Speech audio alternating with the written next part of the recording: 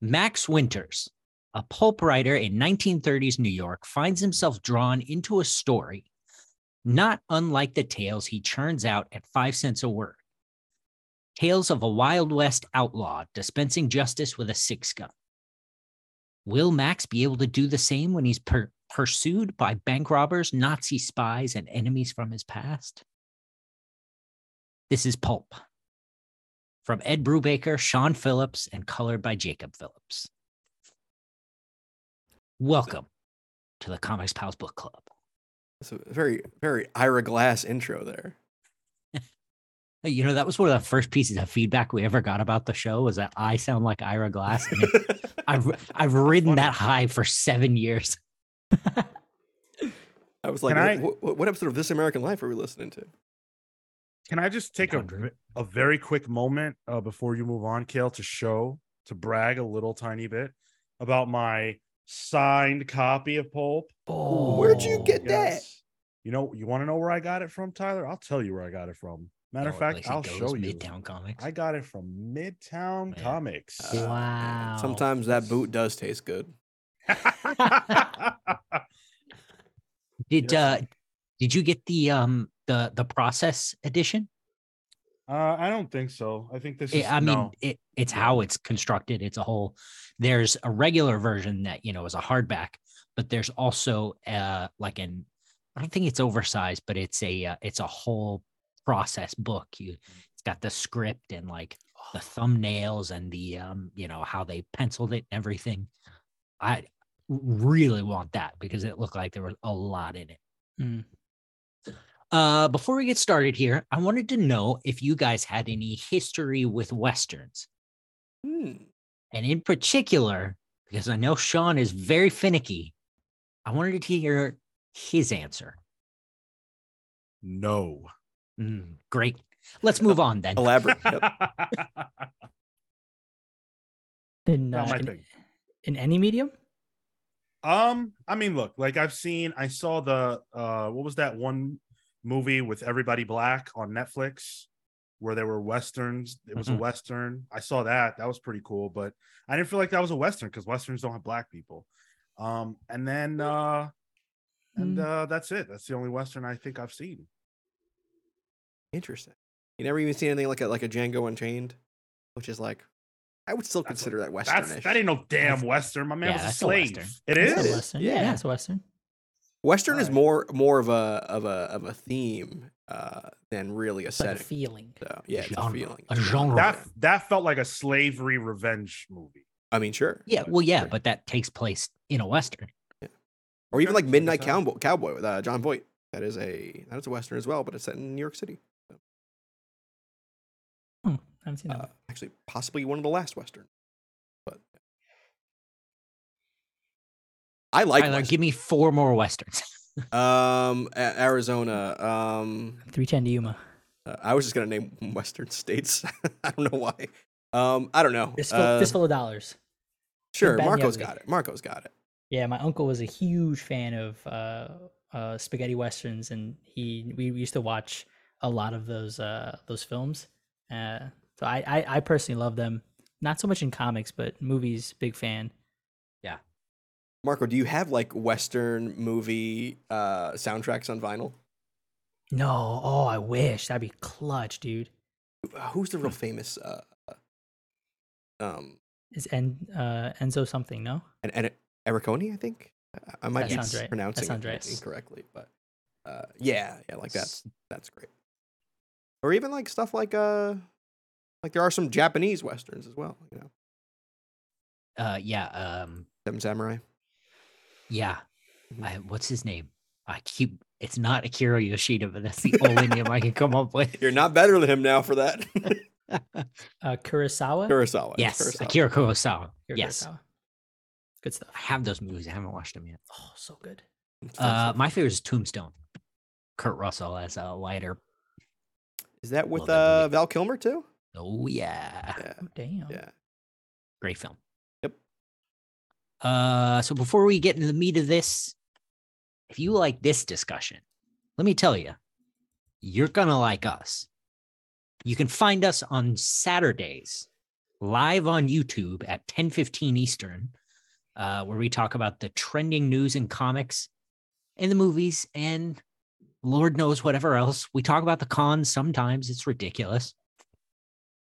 But if you like comic reviews, we also do that on Thursdays at 6 p.m. on a little show we call Pals Polls. We do that live, and the episode comes out on Friday. I'll be on Friday. YouTube right afterwards, but audio comes up Friday morning.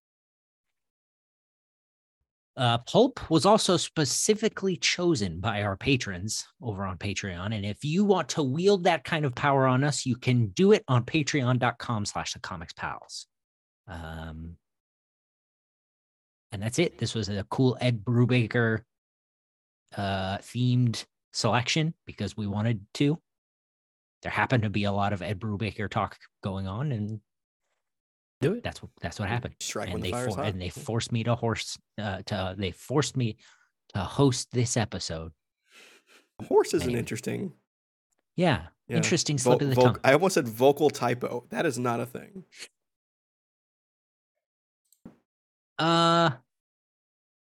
This is a short book. I was very surprised at how short this would be, especially for a Brubaker. Yep. They've been doing this recently. I know Pulp's one of them. These are almost like criminal stories. Like this would have been like maybe 2 issues of Criminal, maybe 3. But instead they're doing them in these like kind of just like tiny hardcovers. Yeah.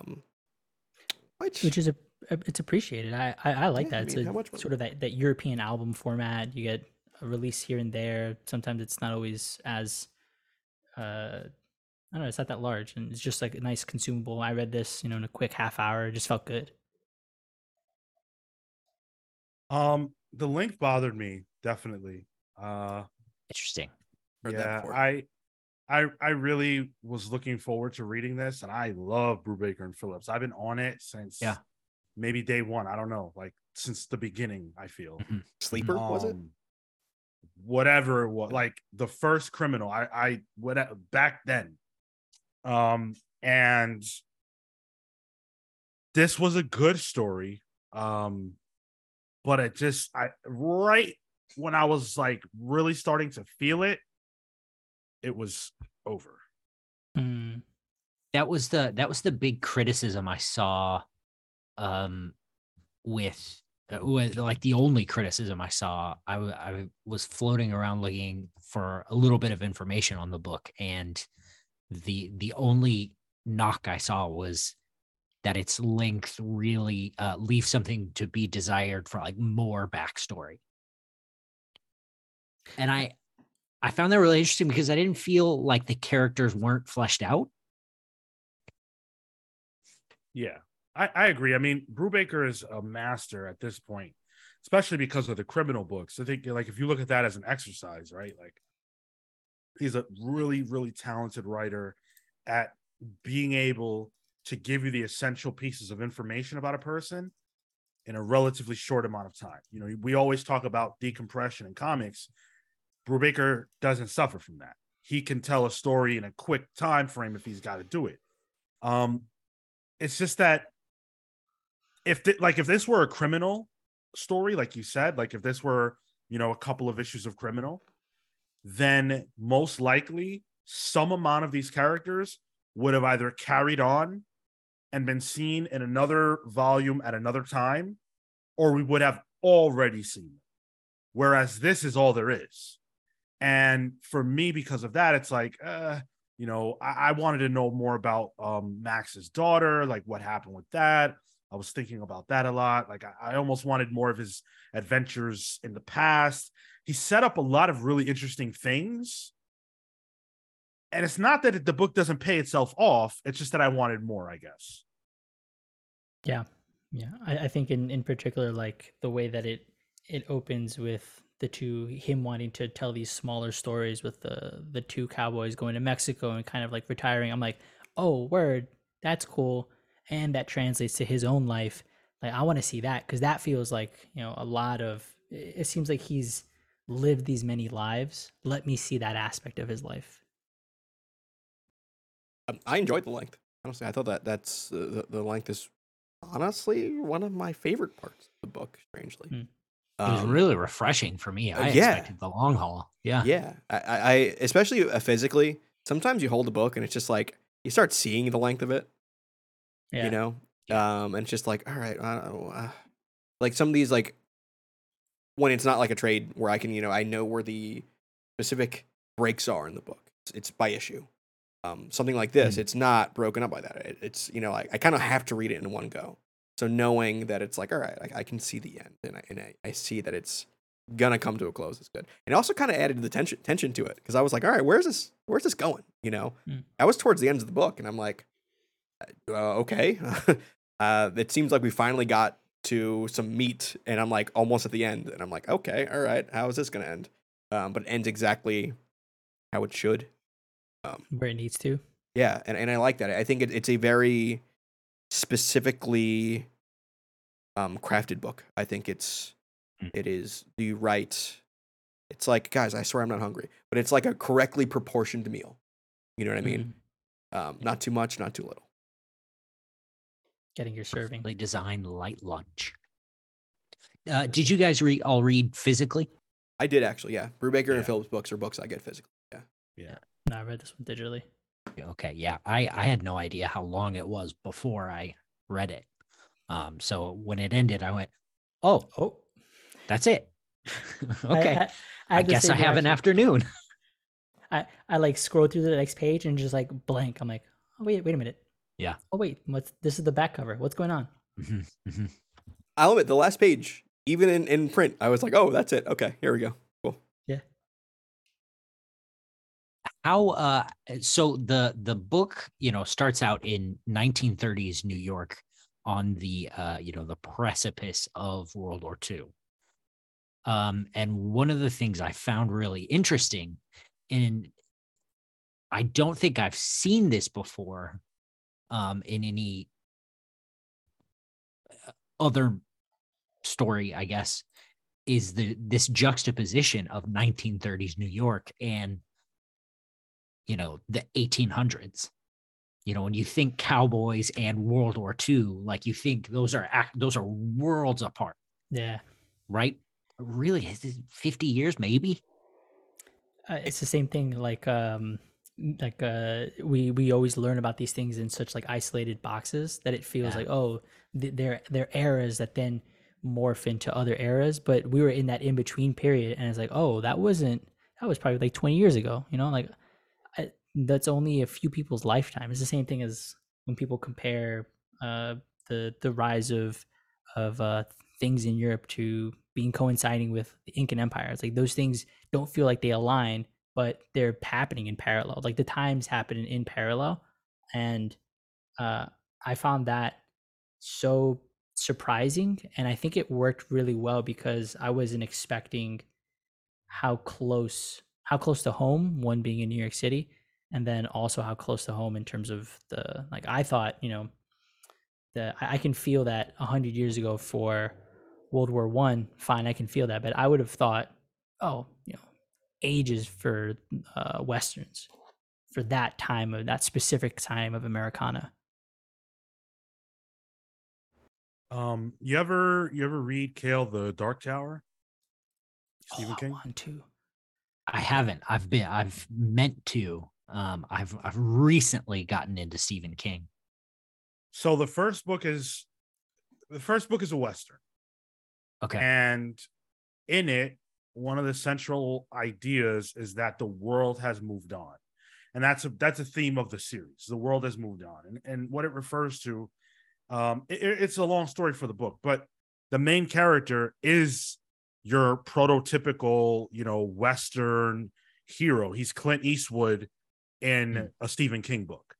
And that phrase, the world has moved on, made this make sense to me because this is essentially the same character. And that's how Westerns are. It's a guy whose time has come and gone, but he's still kicking. He's still got one bullet left in the chamber and he's going to let it off.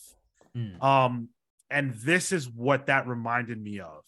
And so even though I don't have a frame of reference for a ton of Westerns, that phrase connected the Western aspect of this with the 1930s aspect of this for me. And I agree. I thought that was an interesting juxtaposition. Did that shift bother you at all? Because I came into it thinking it would be a Western because of the comic, the cover. I already knew because I had to write the descriptions for the Patreon, so I already knew sure. the framing device, and I wasn't bothered by it. Once the turn happens, like we get that first black page with Max all beaten up, which is really the end of the book, which I didn't realize, so I looked back on it. We're in that Western time, and then the shift happens where it's like, oh no, this is just pulp comics or pulp books that this guy is writing, and I'm like, oh, that's such a Brubaker twist to it. Like to keep it in New York and have it, somewhat deal with his special interests, like writing, like Fatale deals with it. Fade Out, that's all of it, Yeah. Criminals tackled it a bunch of times. Once I saw that turn, I was a little disappointed. I was like, oh, I kind of wanted a straight Western. Yeah. And also, it's like, well, it's Brubaker. He can do this. It's fine. I'm ready for it. Yeah, it's funny. One of the things I read was Sean Phillips had said he specifically wanted to do a Western. So Brubaker said, okay, I'll do my best. And it's still a noir book. And I think one of my, I guess, criticisms is that I'm not so sure that the Western part of this dude's life wasn't more interesting. And if that's the case, because again, like I said earlier, I found myself wanting more of that. Yeah. And, we're seeing all these cool adventures and flashbacks. Meanwhile, my man's old as hell having heart attacks. Obviously, there was interest there for sure. But when you have such small space to tell the story, giving us snippets of what's so compelling and then showing us like his slower life, sometimes I was like, I think I might have wanted maybe more of the Western stuff just because it looks so damn cool. For me, it was the inverse. I've seen Westerns. I've read Westerns. I've played Westerns. I played Red Dead. So like that montage of all the stuff, it's like, all right, I've seen that. That's cool. The idea that a cowboy or like a bandit, I guess a bandit would be the right term for him, right? Not a rapscallion. That's not an official term. Whatever he was. Bandit, yeah. He survived. He lived. And how did and then that goes back to the time being almost hard to comprehend because if that person lived during that time, he could be around during the past the turn of the century. And it's like, how does a cowboy who knows oh, I should have died, how does he keep living on? And I thought that was interesting. Yeah. I sort of took it because I had the same thought, Sean, where and initially because of the cover, I thought, oh sweet, we're gonna get a full-on just Western story. I'm ready for this. I'm ready to see this kind of art. I'm ready to see this kind of storytelling come from this team. And because he was a writer at the end, or not at the end, but it turns out he becomes a writer. I think that I was trying to get into what is Brubaker's headspace here. Surely he has a Western adventure. Surely he has, his travels down to Mexico, him escaping from the law, all that. But I wonder what is happening in Brubaker's own life where he's contemplating his own age, his own value within this larger writing ecosystem. The first few pages we see he gets basically a pay cut because other people are popping up with their own things and with Western stories, and he's then getting replaced. And so I wonder if there was some level of feeling there where now that he's in his later life, how does he reclaim some of his youth to some degree? Well, I think he's commenting on not necessarily his life experience, but the writer's life experience. Ed Brubaker's still in demand, and Image lets them do. They literally do what they want, him and Sean. But not every writer gets that, and especially at that time, an old man, the eight, he's not. I don't know how old Ed is. Probably 40, late 40s, early 50s. 56. I took this. Okay, So I took this guy to be a little bit older than that. Yeah. Without the kind of cachet that Ed Brubaker has to be able to say, well, we're just going to do what we want. It's going to sell, so you don't care. But then also the idea of being replaced. I mean, how poignant is that now with the conversation about AI, with scabs, with all that? Like, yeah, it's very poignant now. That was jarring, especially reading this now. You know, talking about like when they hired the editor in chief's nephew or something, and he's like, "Oh, I'll do it for," he does it for a penny. I was like, some things never change. Power of the dollar, man. Yeah, absolutely. Do you think that's the inciting incident? His replacement? And I guess sort of the heart attack that happens in that immediate vicinity? Because I feel like there were like potentially 2 inciting incidents that made him. I would consider the heart attack one, because the heart attack is what kind of kicks off him talking about all the times he's died. So that's when we get the information on his whole, life story and his backstory and who he was. And that's the thing that follows him throughout the rest of the story, and ultimately it doesn't end him, but yeah, I would say it's the heart attack. Either that or when he meets what's his face? Yeah, when he meets the Pinkerton, Jeremiah Goldman. Yeah. That's one of the ones I thought of. But the other one, I think was either the first heart attack or him meeting the kid who replaces it. You could say they're one and the same. Yeah, they kind of incite each other. The heart attack and the intern. I thought it was also him and Rosa, like his wanting to do better for her, and when he doesn't tell her about the heart attack, I think that's a moment where he makes a decision to keep that for himself and want to not have her worry while he tries to prep her for the rest of her life. I mean, on the once you bring up Rosa, I actually really liked. I mean, Rosa herself is not really a character. She's more of a trait for Max in this. He doesn't really get much agency, which I guess is an issue. But this is a small book, and it's specifically about this one man. But his relationship with Rosa, is never named. It's never given a title. He doesn't say my girlfriend. He never says my wife. It's always Rosa. And he doesn't tell her much either. Like he won't tell her he got a heart attack. I don't even think he ever even tells her about the house that he gets at the end either. Like he puts it in her name, but she's not there for it. We never see him tell her that.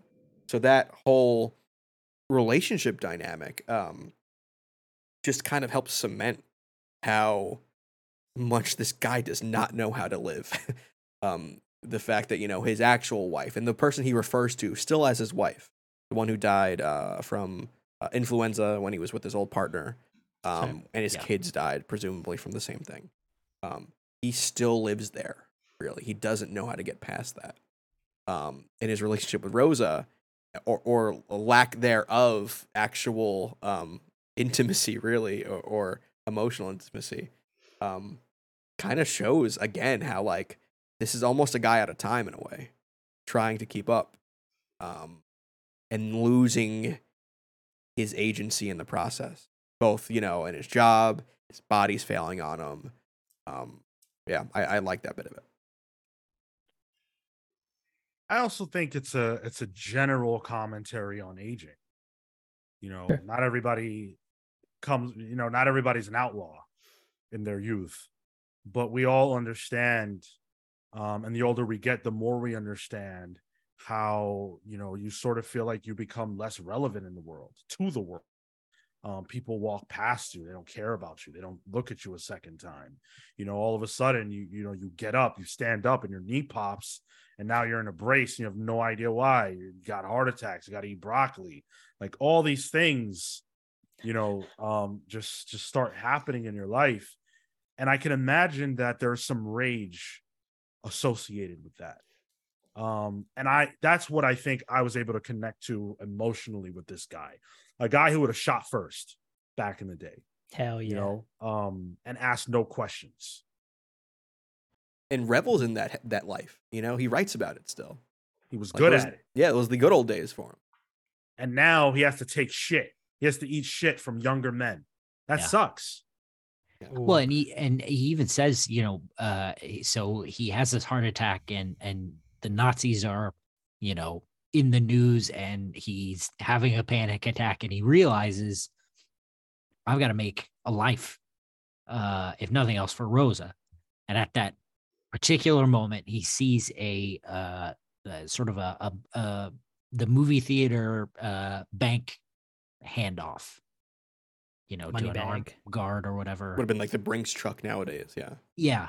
Yeah. And he realizes, oh, I know what I'm good at. And he says specifically, I've come up with a half-cocked plan. That'll work. Yeah. And you know, it's not, he doesn't have his faculties the way he did. I also think he's ready to die. Mm-hmm. Yeah. Like, this is fine. This is good enough. And so if it goes through, cool. If not, all right, that's it. I give it my shot. He's like a cat in his 8th life. Like, he knows, like, I've dodged. I haven't dodged bullets, but I've also dodged bullets.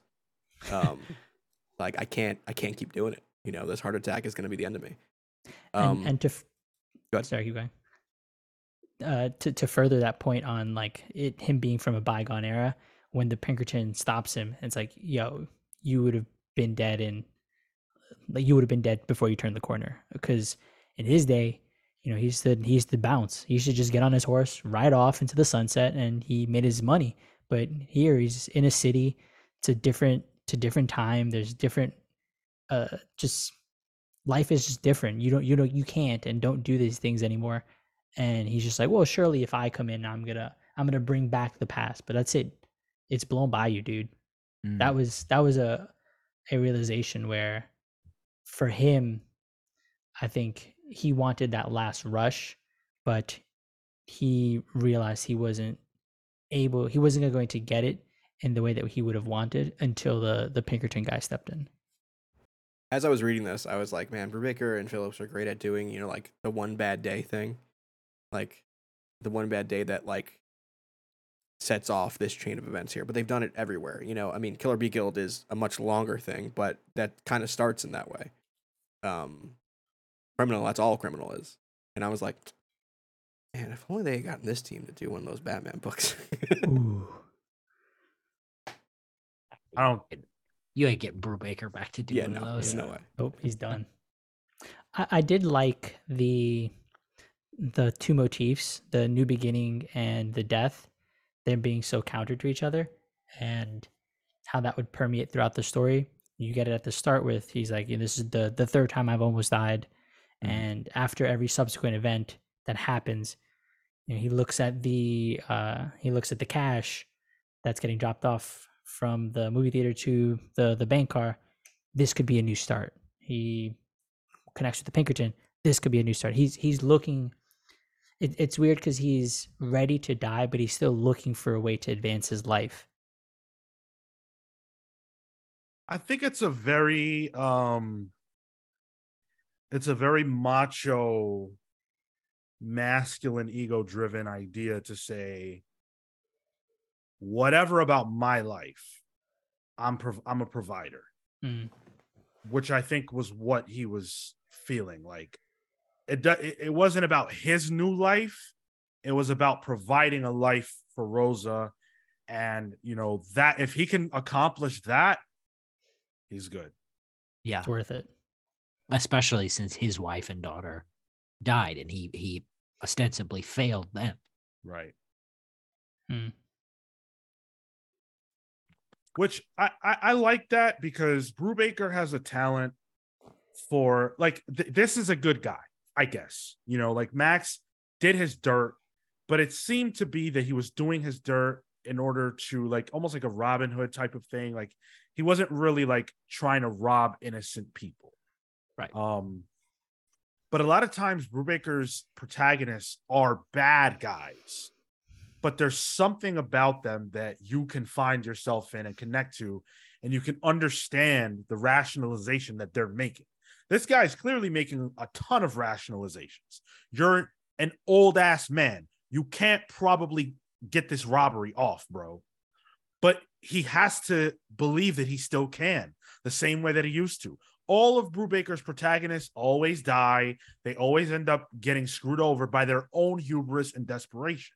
So on one hand, for me, as someone who's a veteran of these stories, it's a bit well-worn. But on the other hand, I always find my way into these people.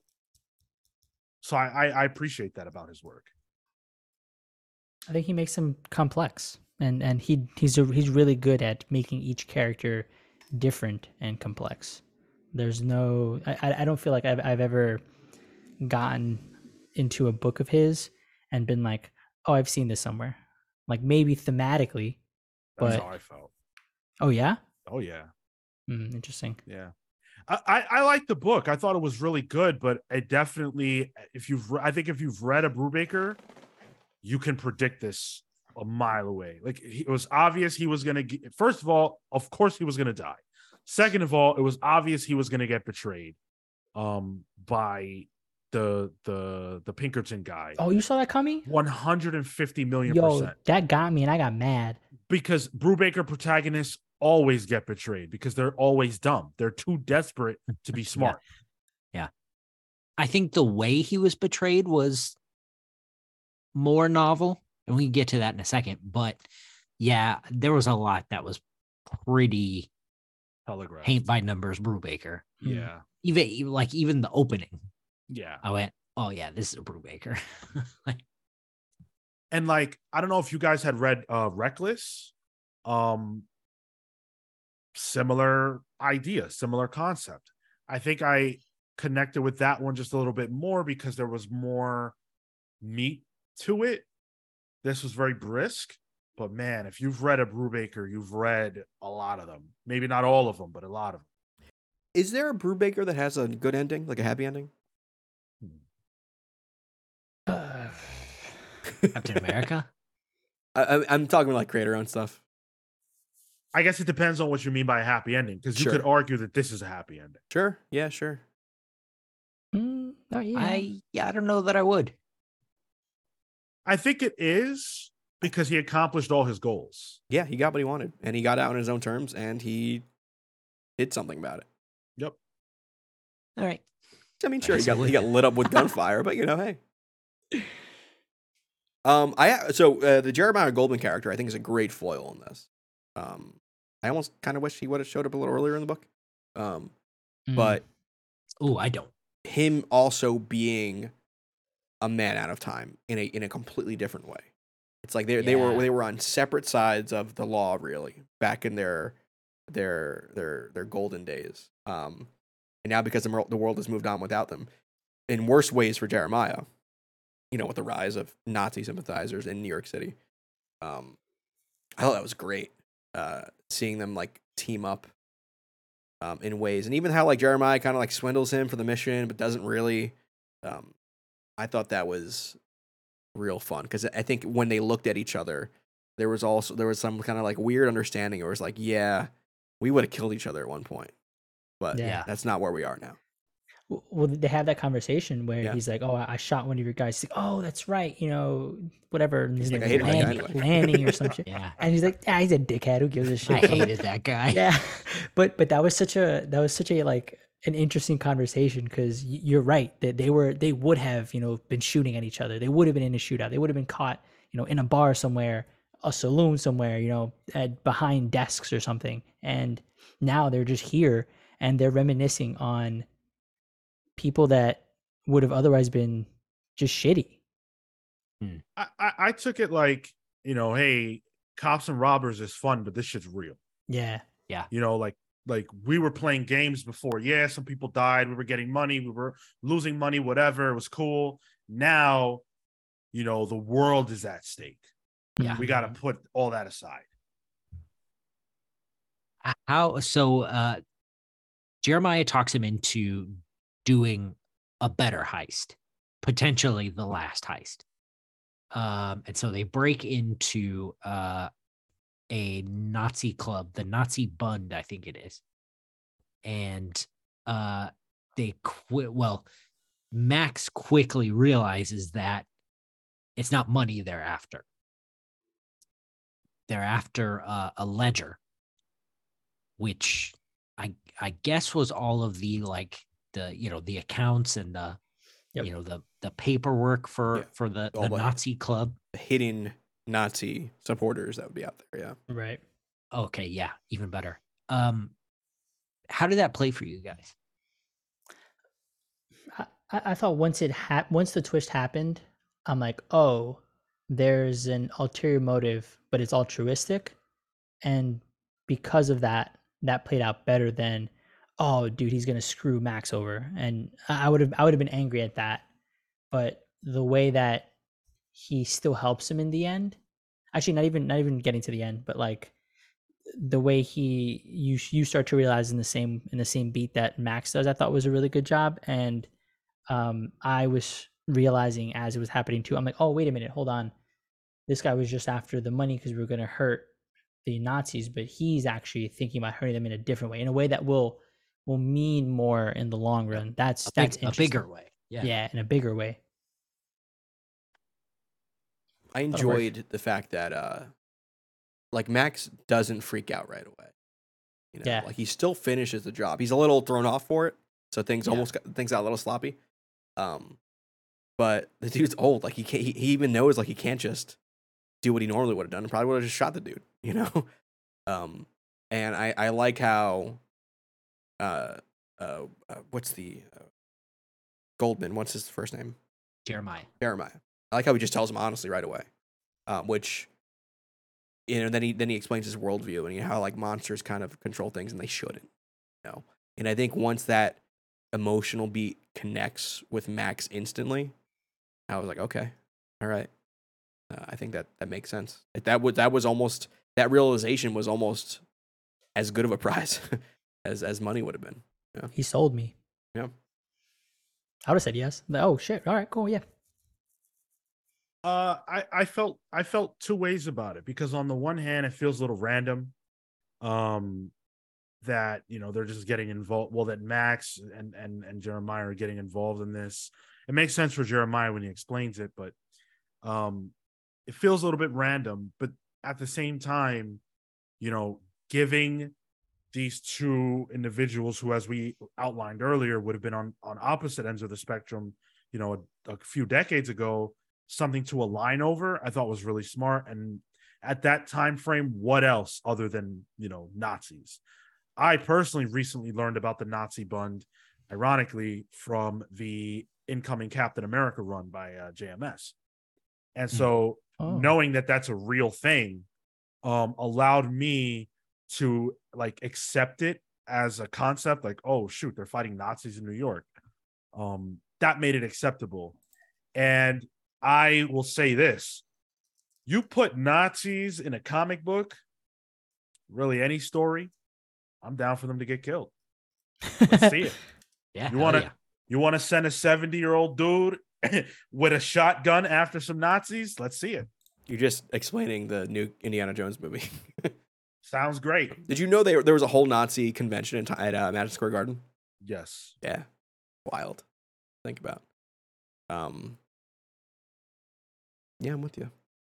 And I like that. Like, that's cool that Ed Brubaker and Sean Phillips got to show something that most people, they probably open the book up, right? And they're like, Nazis in New York, what the hell is this? Yeah. Like, okay, so go do your research now. You know what I'm saying? Like, here's an aspect of history you don't know about. It colors the story and it makes it feel almost like fiction, but it's really not. I thought that was really interesting and clever. I took it at face value. I'm like, okay, if Brubaker's telling me this, it probably happened. He's pulling from something. And then I went after the fact to do the research, to your point. But I didn't immediately question it, because I'm just like, no, he's for whatever reason, I trusted the honesty of the storytelling.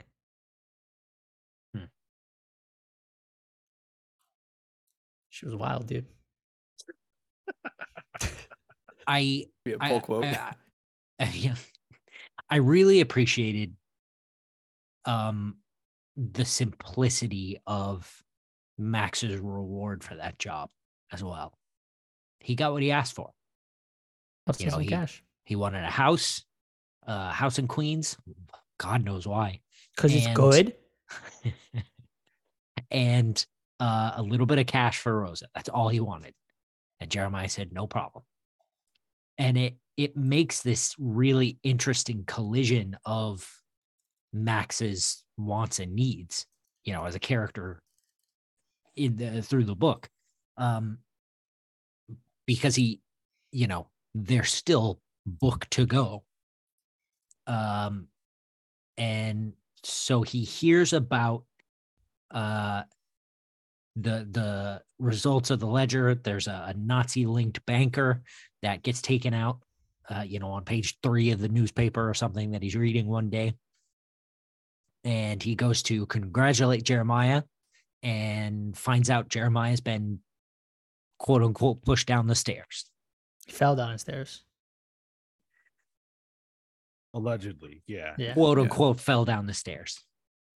And he finds out that it was somebody that lived in Jeremiah's building. And this is where Max's needs come in. He's got to go out in a blaze of glory. And he goes after him. Oh, yeah.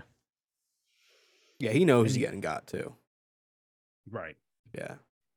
And one of the things that I loved about the book is the way that Brubaker sort of sets that up, because way earlier when Max, I think it's his first heart attack when he gets beat up, the reason he gets beat up is because he's trying to stop a Jewish man from being harassed. Yep. So that carries over later to when his, you know, sort of friend, his you know, compatriot in this scheme they put together for revenge, gets killed. He's like, nah, screw that. I'm standing up for myself. I'm standing up for my man. And that and Jeremiah was standing up for Jewish people. If you're a minority, you look at that scene and you don't go, hey man, yeah, I wish I could pick up a gun. You know, I wish I could stand up for my people. I wish I could fight oppression and racism and violence against, you know, people who can't defend themselves. Like, that was a swelling moment of the story where Max accepts that there are some things that are more important and worth sacrificing for. I'm tired of this world anyway. I'm teaching these motherfuckers a lesson. Yep. This is not the way you live, and you pay the price for wanting to live this way.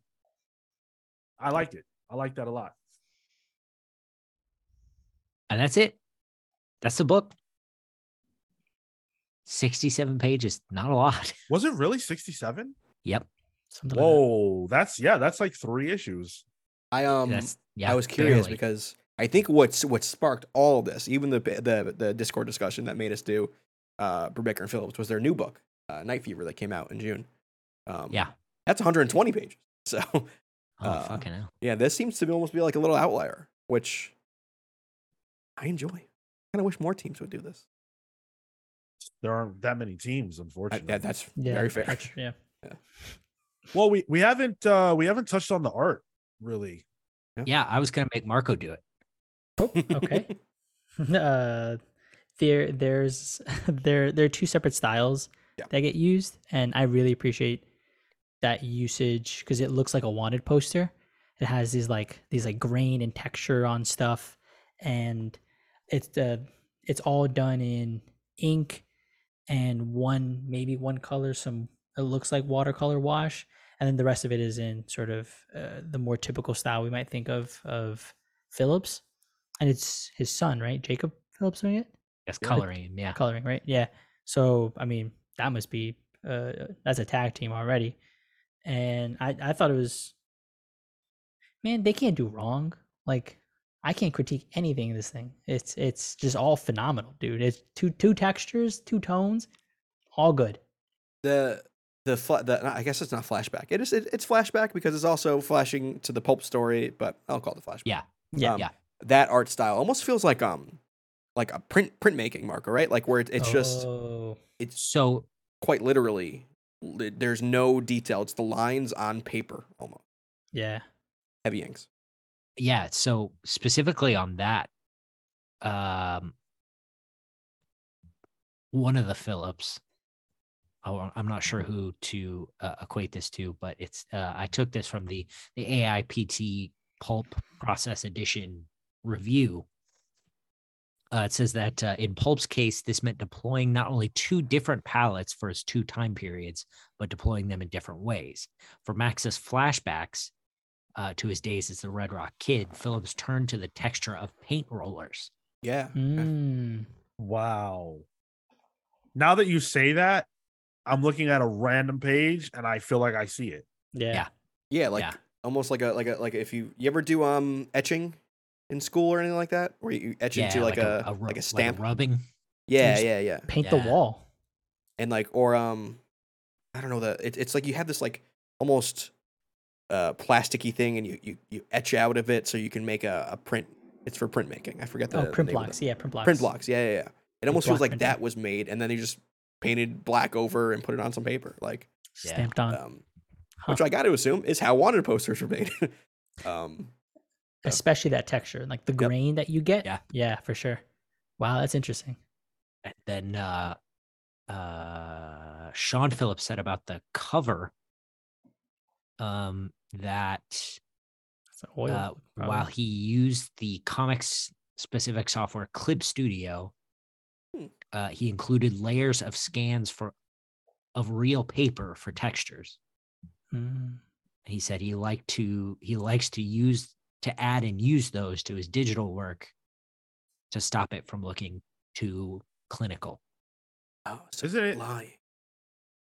Isn't it insane how Sean Phillips put all that effort in, and all talented artists put a tremendous amount of thought and effort into their work, and then you open the book and you fucking just you blow right past the pages. Seconds.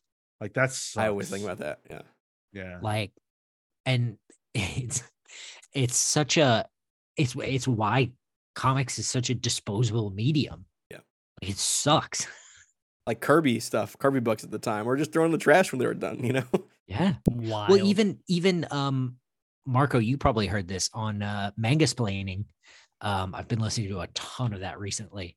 They talk about like the history of some of the manga, and Christopher Butcher and Deb Aoki are 2 like manga scholars. Like they live in Hawaii and Japan, and they really get into like the history of it. Artists studios just throw the art away. Yeah, What? Literally original manga art is just tossed. like just the tossed. inks. Yeah. Yeah, it just goes to the garbage. Yep. All of that, and this is across any publisher, any book. It's just It's at such the much thousands lost of pages. revenue. Yeah. The most and they talk about that. Corporate way of thinking about it, but There was an episode about that where they discuss this would be a crazy avenue for additional money and one of the things that they mentioned, I feel like, was they need to get the rights to keep it in order to resell it or something, because Yeah. it's some complicated thing where technically the artist is not the owner, and so the reason they do it is so that they can't sell it and they keep whatever it's to prevent them from making extra money or some shit. Insane. God forbid artists get a little more money for their work. Wow, that's right. I forgot about that episode. Damn, I'm gonna have to listen back. yeah, I totally forgot that Sean Phillips does digital. Like I'm so used to his traditional stuff. Like I don't see it until you mention it, and then I can see it. But it's all in his color. It's all in the colors and the lines. he does Cartoony. he does have some physical stuff. Man, He he's hasn't done it in a done while, some though. Criterion collection covers too. He did one for the Great Escape that apparently is on sale if you have $5,500. That's it. Yeah. Any final thoughts here? Well, I just wanted to really quick say on the Sean Phillips art that Please. for all the years that these 2 have been running together, the one thing, regardless of what you think about any of their installments, Sean Phillips has gotten better and better and better. He's incredibly talented. He's so good at figuring out like what is it that we need to get across visually in this particular panel and just nailing it. Like whenever they're in the whenever they're doing the heist and they're doing the getaway, and it's just this little sequence here, if you were watching us, where Max begins to have a heart attack, and you can see he's clutching his chest and he's got those gritted teeth, like, oh my God, you know. And the lettering, credit to the lettering as well. The lettering starts to kind of blur, and that's what happens when he has a heart attack, right? And it's like if you took the words out of this book, which I always think is one of the best praises you can give to a comic book artist. If you took the words out of this book and it was just Sean and Jacob Phillips, it makes sense. You know understand exactly what's happening. Yep. And I think one of the other things is that he does really well is he builds these tense moments. Sean, do you mind flipping back maybe like 6-7 pages on the one you just opened? There's a moment where they're just about to enter, and the guy that they approach pulls out a gun on Max, and he just has this sliver of a moment that just says shit. Yeah. This one? Yeah. It's just really good beat, right? Of you have an action moment at the top, you have a response at the bottom, and then you need just a little bit of real estate to get his emotional state at the moment, and then you continue on. Yep, just like tremendous storytelling from the art standpoint. You can tell that there's absolute synergy between them. Yep. Always. I thought it was interesting too, just quickly, how Max looks like the Shadow. Did you guys notice that? Yeah. Especially when he had the bandana on. Yep. Yeah. That's probably deliberate, right? I'm sure it is. Yeah, because he's the Pulp character. Yeah. I will say to your question about final thoughts that this isn't my favorite of the collaborations between Ed and Sean. I think that it's a strong book. If you've not read anything by them before, this is a pretty like easy in because it's short, it's brisk, it's sweet. You probably won't have the experience that I did of like, oh, I already know where all this is going, because it's probably new to you. So this is a great intro to what they do, but I think that they've done things that felt meatier and connected with me more throughout their years of collaboration. So while I would recommend it, if you're seasoned, then maybe you won't get as much out of this as someone who's newer to these books will. I exactly what Sean said. I think if you are seasoned and you are a fan, this is a good book to read to just cover the base of all that is Sean Phillips and Ed Brubaker. I like this a lot. I think this is the most snackable of the Brubaker Phillips things. I think this is one that you can easily like give to somebody who maybe doesn't really read these, like who thinks maybe comics are Batman, Spider-Man. I feel like this is a good one. Be like, no. There's more to what you can read. Maybe even like a good introductory Brubaker Phillips book too. Like I would not give Batal to someone right away. You know what I mean? So Fade Out even could be a little dense. Like this is like to the point. Especially if they like Breaking Bad, that ending is feels very similar to the end of Breaking Bad. So the show you've seen, right? I've seen the end. Oh God, are you one of those? I saw the first season and I saw the last episode. Yeah. Fuck off. Yeah, this is an easy recommend. I think it's great. Nice, brisk, half hour, 45-minute read. You'll have a great time. Pull. Easy pull. Now, if you like this, there's plenty more where it came from. We have a book club on just about every major comic that's out there. And dang it, if we don't, you should join our Discord and tell us. And then get on Patreon and make us read it. That's patreon.com/thecomicspals.